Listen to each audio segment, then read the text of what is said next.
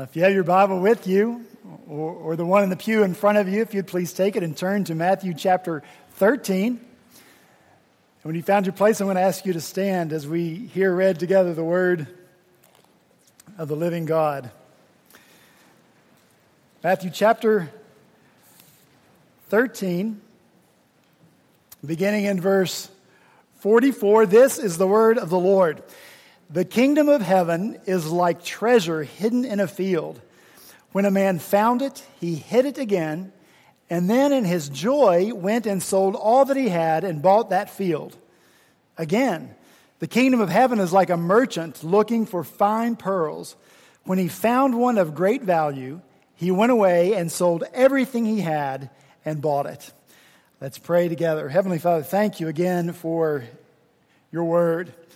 Lord Jesus, for these parables that you spoke in real time and real space to change people's hearts and lives and to teach us the truth about who you are and about life in your kingdom. So we thank you for that. And we pray, O Spirit of God, now that you would use these parables for the same purpose in our lives, Lord, to teach us and to change us so that we know how we are to live in your kingdom and to worship you as the King. So we submit ourselves now to you and to your truth and to the work of your Spirit in Jesus' name. Amen. Thank you so much. You may be seated. I did a little bit of acting when I was in high school and college. Now, the good news about that is that it was very little acting because I cannot act. I don't even like to act. But friends said, oh, come on, it'll be fun. So in high school, we did a production of Agatha Christie's 10 Little Indians. And I was cast as a rich, drunken playboy. I know, right? That is wrong on so many levels. I didn't drink at all in high school, so much for the drunk. You know, my character drove a British sports car. I drove a 1970 Nova. I was 6 feet 2 inches tall, 137 pounds. So much for the playboy, but I did have great hair. Without the hair, I probably weighed 127 pounds. Anyway, the point is I felt terribly miscast. In college, once again, friends said, oh, come on, try out for the play, we'll have a great time. And so I did, and, I got a part in the play. But I was also given the part of understudy for the lead, the star of the play. Well, I never bothered to memorize any of the lines of the lead, and I was always stressed about not knowing any lines because what if something happened to the lead? And so all I could do is pray that nothing happened to him, and thankfully it didn't. But all of these experiences worked together to give me a recurring dream that I've continued to have through all of these years. And in this dream, I'm standing in the wings, and people are pushing me out onto the stage saying, go, you're on. But the only problem is I have no clue what the play is. I have no clue what my lines are. I have no clue in the dream what I'm supposed to do, and so I just stand there, hands by my side on the stage, completely lost. A nightmare, isn't it? But sometimes dreams reflect reality. And sometimes I think we feel that way in our lives. We feel a lostness, like we don't know what we're supposed to be doing, particularly millennials. What are we supposed to be doing? What are we supposed to be saying? I'm sure I'm supposed to be writing the script, and it's supposed to be deep and meaningful, for the millennials. All of us, though, are the same. We have that sense of lostness, or that sense that we are on our own to make it and make our way through this world. Well, the good news is that these parables of the kingdom of heaven, at which we've been looking for the last couple of weeks, show us how wrong we are, if ever you and I should think that way. Jesus tells us these parables of the kingdom to orient us so that we know exactly where we are. He tells us these parables so that we know what it is that you and I should be doing in our lives. As believers in Christ, when we're in the kingdom of heaven, we're not lost at all. We're not left to figure out life on our own, to do what we will. No, instead, Jesus tells us what life is to be like. Look in Matthew chapter 13 at verse 24. Jesus says, the kingdom of heaven is like. Look in verse 31. Jesus says, the kingdom of heaven is like. Look in verse 33. Jesus says, the kingdom of heaven is like. Look in verse 44. Jesus says, the kingdom of heaven is like. Look in verse 45. Jesus says, the kingdom of heaven is like. Look in verse 47. Jesus says, the kingdom of heaven is like. So you see, we're not lost. We're not on our own. Jesus tells us so clearly the kingdom of heaven is like. It's already defined. And who makes up the kingdom? The king and the people who live in it. They make up the kingdom of heaven, the king who reigns over it and the people who live in it. It's already been defined. The parts have already been cast. Newsflash, you and I aren't the stars, okay? We're not. Jesus is the star. Jesus is the king. You and I, we are supporting casts. And in all things, we are to point to Christ, as it says in Colossians 1:18, so that in everything Christ might be preeminent. This is the role even of the Holy Spirit of God in the kingdom of God. Jesus tells his disciples in the upper room, but when the Helper comes, whom I will send to you from the Father, the Spirit of truth, who proceeds from the Father, he will bear witness about me. That's the role even of the Spirit, to point to Christ. And so you and I will be lost. We'll feel helpless. We won't know what to do if we don't get the roles straight. So again, Jesus is the star. He is the king. In all things, Christ is preeminent because Christ is the ultimate expression of the love and the grace and the mercy and the compassion and the righteousness of God. They all find their full expression in Christ, who is the fullness of God in bodily form. Would you agree with that? Amen. So yeah, we agree. And the amens have been spoken in affirmation.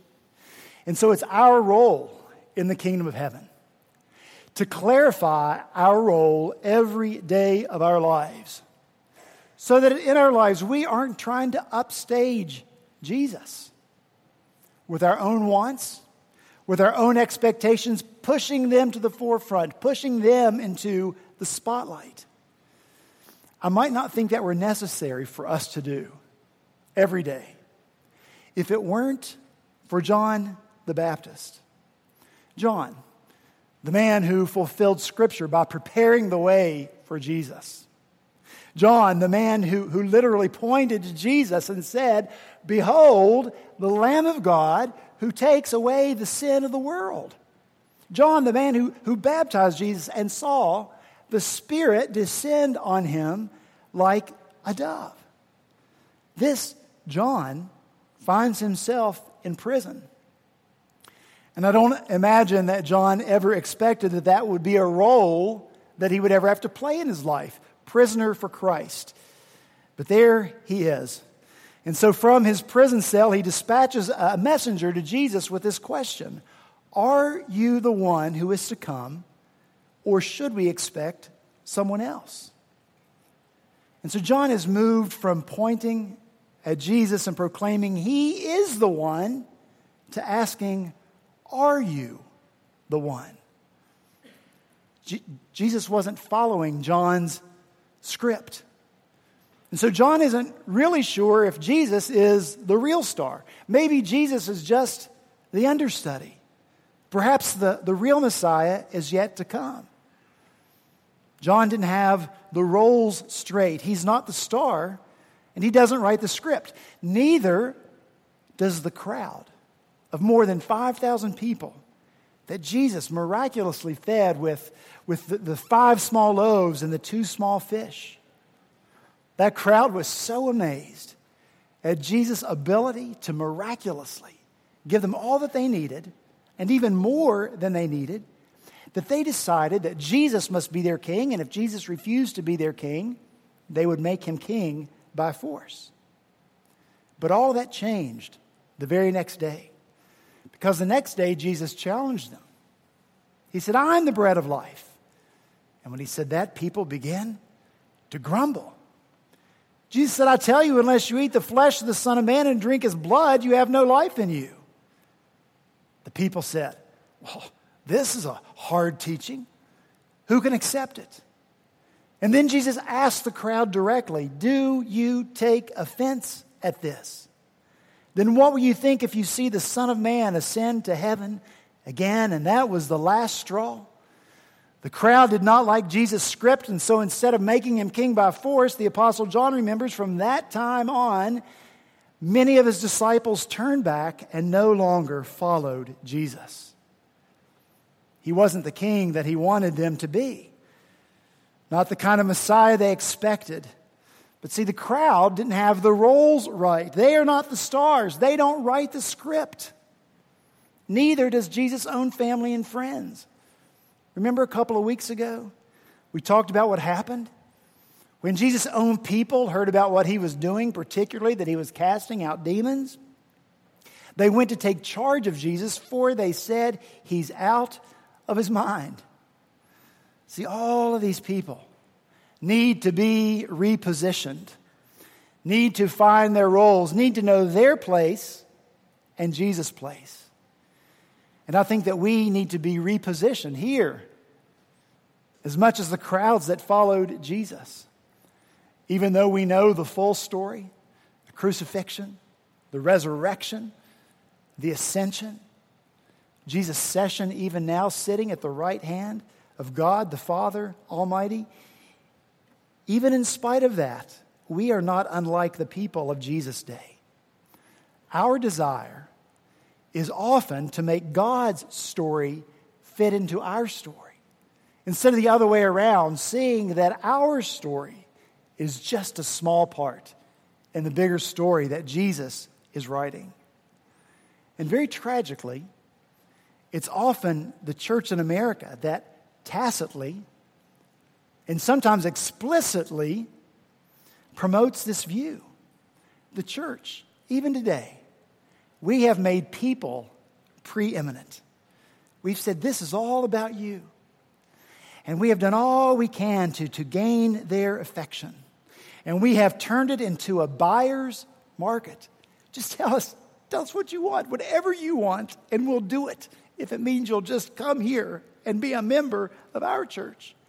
And then we wonder why it is that people expect Jesus to fit their expectations. And we get frustrated by how demanding people are and yet how non-committal they are at the same time. And so truly, it's the same song, second verse. It seems to be the human condition that we want our needs and our expectations to have center stage in the spotlight. Well, Jesus knows that to be true of us, as he knew it to be true of the crowds. That's why he told them the parable. He loves us enough not to allow us to write the script ourselves. It would be a bad one anyway. He loves us enough not to leave us on the stage all alone, lost, not knowing what to say, not knowing what to do. No, instead, he tells us what the kingdom is like.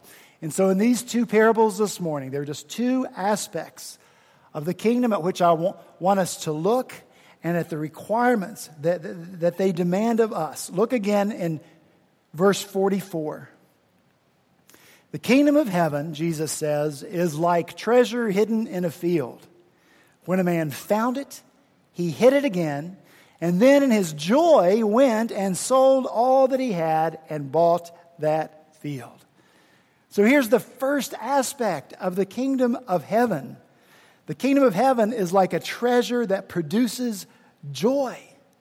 And when the man looked at the treasure that he discovered, he was overjoyed by it. So how is it that Jesus intended to reposition the disciples to whom he was telling this particular parable? How is it that he wanted this parable to overcome their expectations of his kingdom so that they could find their proper place in it? What was their life like on a daily basis, spiritually speaking, when Jesus told them this parable? Well, perhaps it was something like this. Morning comes, you wake up, you open your eyes, a little bit disoriented, not fully awake. You see the sun shining, sky's blue. You hear the birds singing, beautiful. You feel the fresh breeze through the open window, and your initial reaction is joy.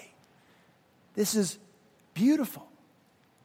And then slowly, you become fully awake, and you remember where you are, and you remember, oh, yes, I have to live for God today.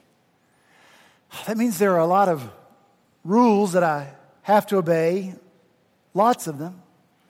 There's a lot of things I have to do today to earn God's favor and to avoid His punishment. And so then you dutifully sit up in your bed so that this huge burden can be strapped across your shoulders to bend you down and weigh you down until the end of the day, when blessed sleep comes once again and you can forget for a while that you have to serve God and live in His kingdom. That description is not completely fiction.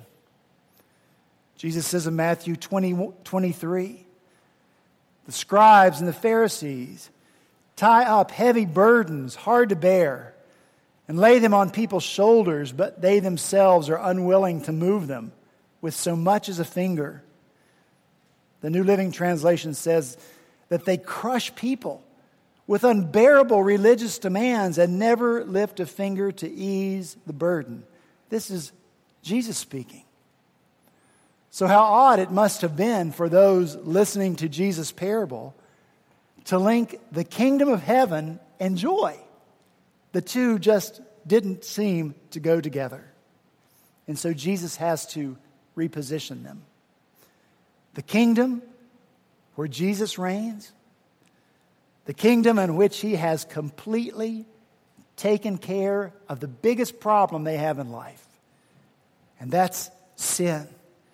He's taken care of that problem because He paid the ransom that was demanded. A ransom was demanded, and Jesus says, okay, I'll pay it. And He paid it with His life. And as soon as that ransom was paid, the captor, sin and death, was required to release those in his grip and to transfer them out of the kingdom of darkness and put them into the kingdom of light. Life in that kind of kingdom is not a burden. It's a joy. Would you agree? And the joy comes from this, that we found this treasure. And the treasure is Christ. He is the source of our joy. Our happiness, maybe. Our joy, always. Because He is that priceless treasure. He is absolutely imperishable, undefiled, and unfading. He is forever the same. And no economic downturn can decrease His value or just liquidate Him altogether. It's never going to happen.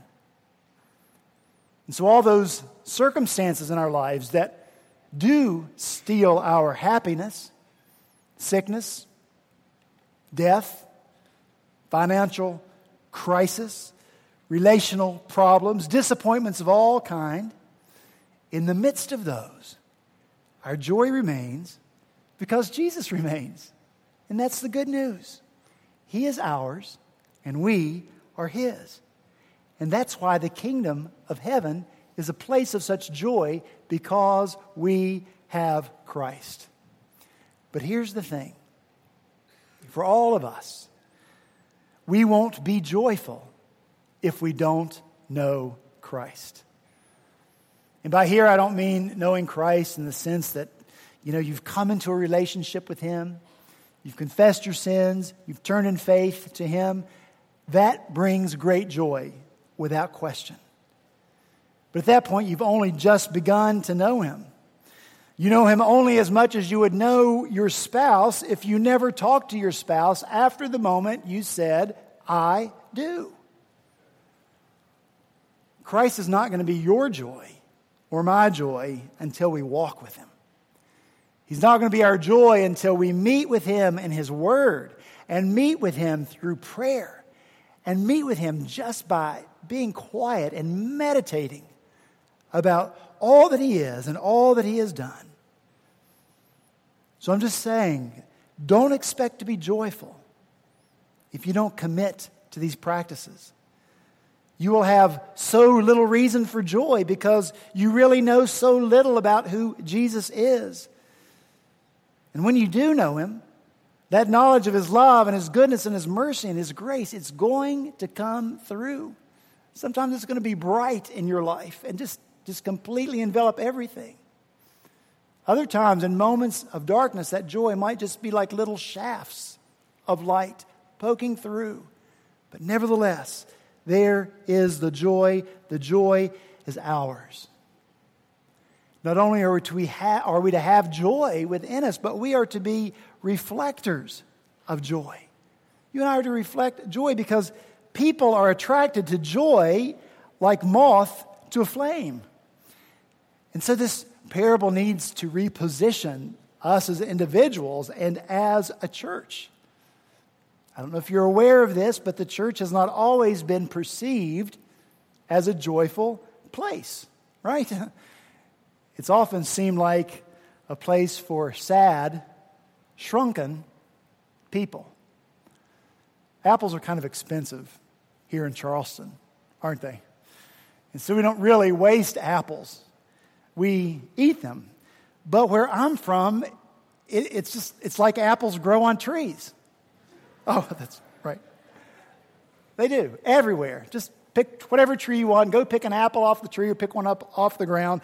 Apples are everywhere, so we could afford to kind of, waste them. And one of the ways we wasted them was making apple dolls. Have you ever seen those before? You take a fresh apple and you peel it and you cut out two little places for its eyes and a place for a nose and a place for a mouth, all right? And then you leave that apple in the sun to dry. And when the apple is completely dried up, it shrinks and it shrivels, and the face that you've carved is this wrinkly, shriveled, really old, unhappy-looking person. Have you ever seen one of those apple dolls? Anybody ever seen those apple dolls so ugly? Well, you know what? If the world were casting the part of Christian, the world might say, oh, let's get us an apple doll, right? I wonder how many people have walked away from the church because, well, Christians look so sad and shrunken and dried up. Now, that doesn't describe us truly. Honestly, it doesn't. But we're talking about the church at large, and I think this is, by and large, the perception that people outside the church have of Christians who are inside the church. And that perception is not completely without foundation. The church today is often like the people of Jesus' day were under the instruction of the Pharisees and Sadducees. They just want the burden off so they can experience joy and beauty. See, God has created beauty at every turn for us to see and experience and enjoy. And faith in Christ, regardless of popular opinion, faith in Christ only intensifies and magnifies our ability to recognize and enjoy beauty. Faith in Christ does not diminish our ability to see and experience beauty. And so when you and I are playing the roles that Jesus has given us in his kingdom, people should flock to the church, not flee from it, because people say those people who know Jesus, those people know true beauty. Those people have beautiful joy. They're not shrunken. They're not sad. They're not dried up. They are joyful people. That's what Jesus says in the parable. The man that found the treasure was full of joy. Jesus prays in John 17 in the upper room, Father, I'm coming to you now. But I say these things while I'm in this world so that they may have the full measure of my what? You know it. What? Joy within them. Paul writes, rejoice in the Lord always. I say again, rejoice. For C.S. Lewis, joy was a deep theological concept that spoke to deep longing within us. And C.S. Lewis reasoned this way, and this is what he says. If we find in ourselves a longing which nothing in this world can fill, then we can make the assumption we were created for another world. And so for Lewis, joy was the pointer to that other world. He writes, joy is the serious business of heaven. And in his autobiography about his early years, entitled Surprised by Joy, he writes this, joy was valuable only as a pointer to something other and outer. While the other was in doubt, the pointer naturally loomed large in my thoughts. When we're lost in the woods, the sight of a signpost is a great matter. And he who sees it first cries, look! And the whole party gathers round and stares. See, for Lewis, before he came to faith, heaven and Christ, they were the outer, they were the other. And before C.S. Lewis came to faith, he doubted that the other and the outer even existed. He didn't believe it. But he was convinced that joy is what ultimately pointed him to Christ. And so it is that when we take up the role that Jesus has given to us in his kingdom to be joyful, then we, in our joy, are the signposts pointing to Christ. And I am absolutely convinced that our joy in the world in which we now live will attract people to us and through us to Christ. And so Jesus has given us this role. Be joy expressors, joy reflectors. Secondly, joy, having joy in us, reflecting joy, first aspect of the kingdom. Second one, don't get discouraged. We don't have long to go. It's quick because it's plain to see.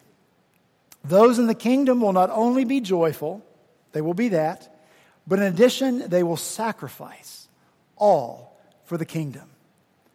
In these two parables, Jesus is absolutely superlative. He says that the man who found the treasure sold all he had to buy the field and claim the treasure for his own. The pearl merchant, Jesus said, sold everything he had to buy the one pearl of great price. Superlative. All. Everything.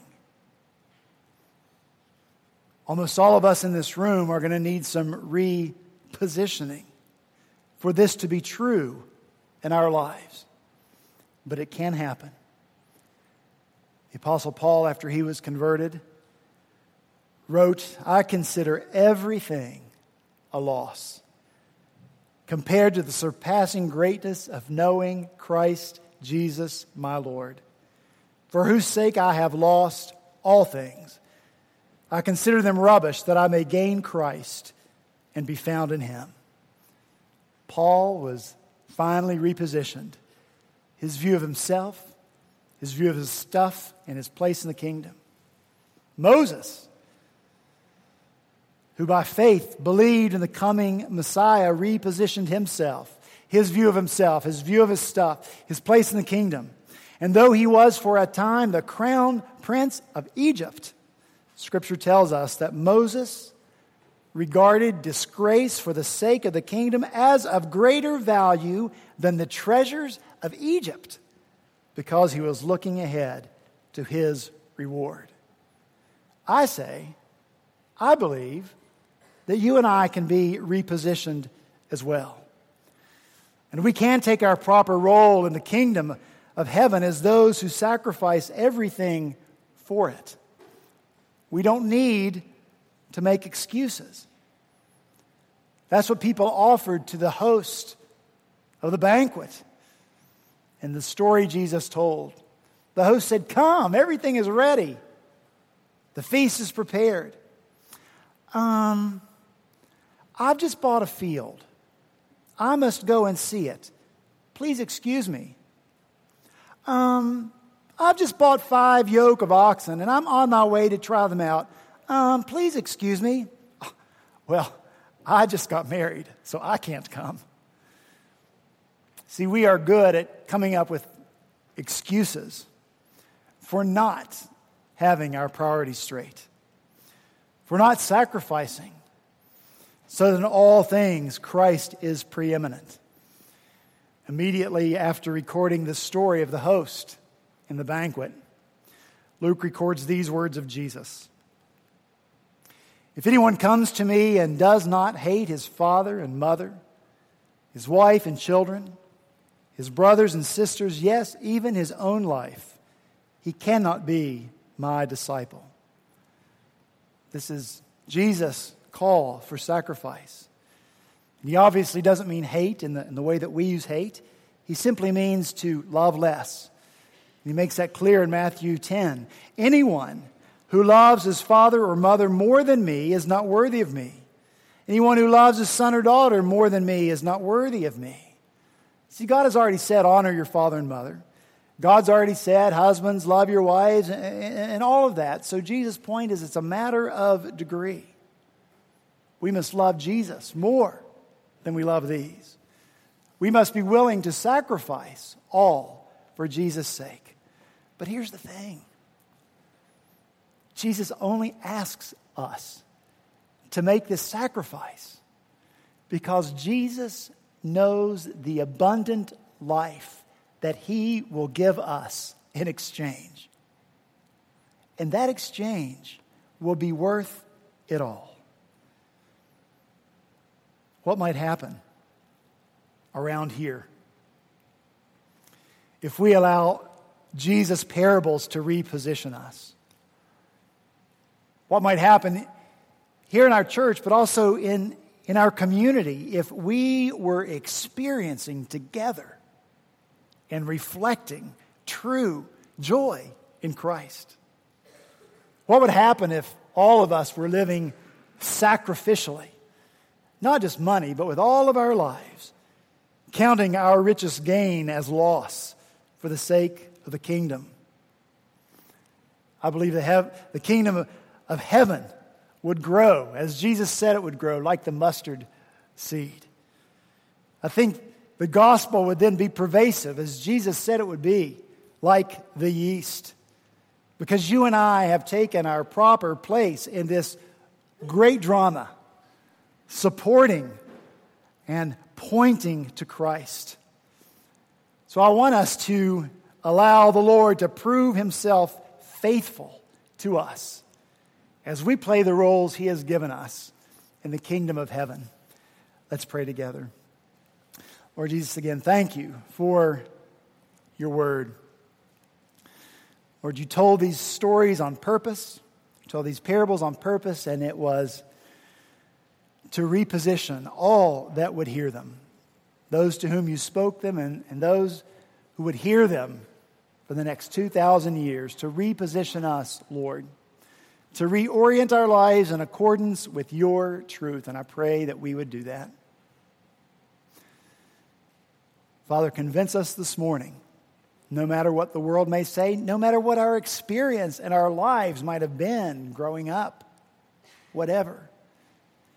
Convince us that the kingdom of heaven is a place of joy. The place where your people gather to worship, the church, is to be a place of joy. Father, in order for it to be that in our lives and our churches, you have to be the focus of everything. In all things, you must be preeminent. We support you. We look to you in all things. And then, Lord Jesus, as we look to you, we can't help but be joyful. You are the great treasure. Help us to know and believe and rejoice in that truth. Father, help us to be sacrificial as well, to see our lives and the things and the people in our lives for what they truly are. Blessings to us. You bless us with relationships. You bless us with the things we need for this life. Thank you for that. But Lord, may they never take first place in our lives. May we be willing to let go of all of it for your sake, the sake of your kingdom, and what you call us to do to advance your kingdom here on earth. Do these things in us and through us, we pray, for your glory. In Jesus' name, amen.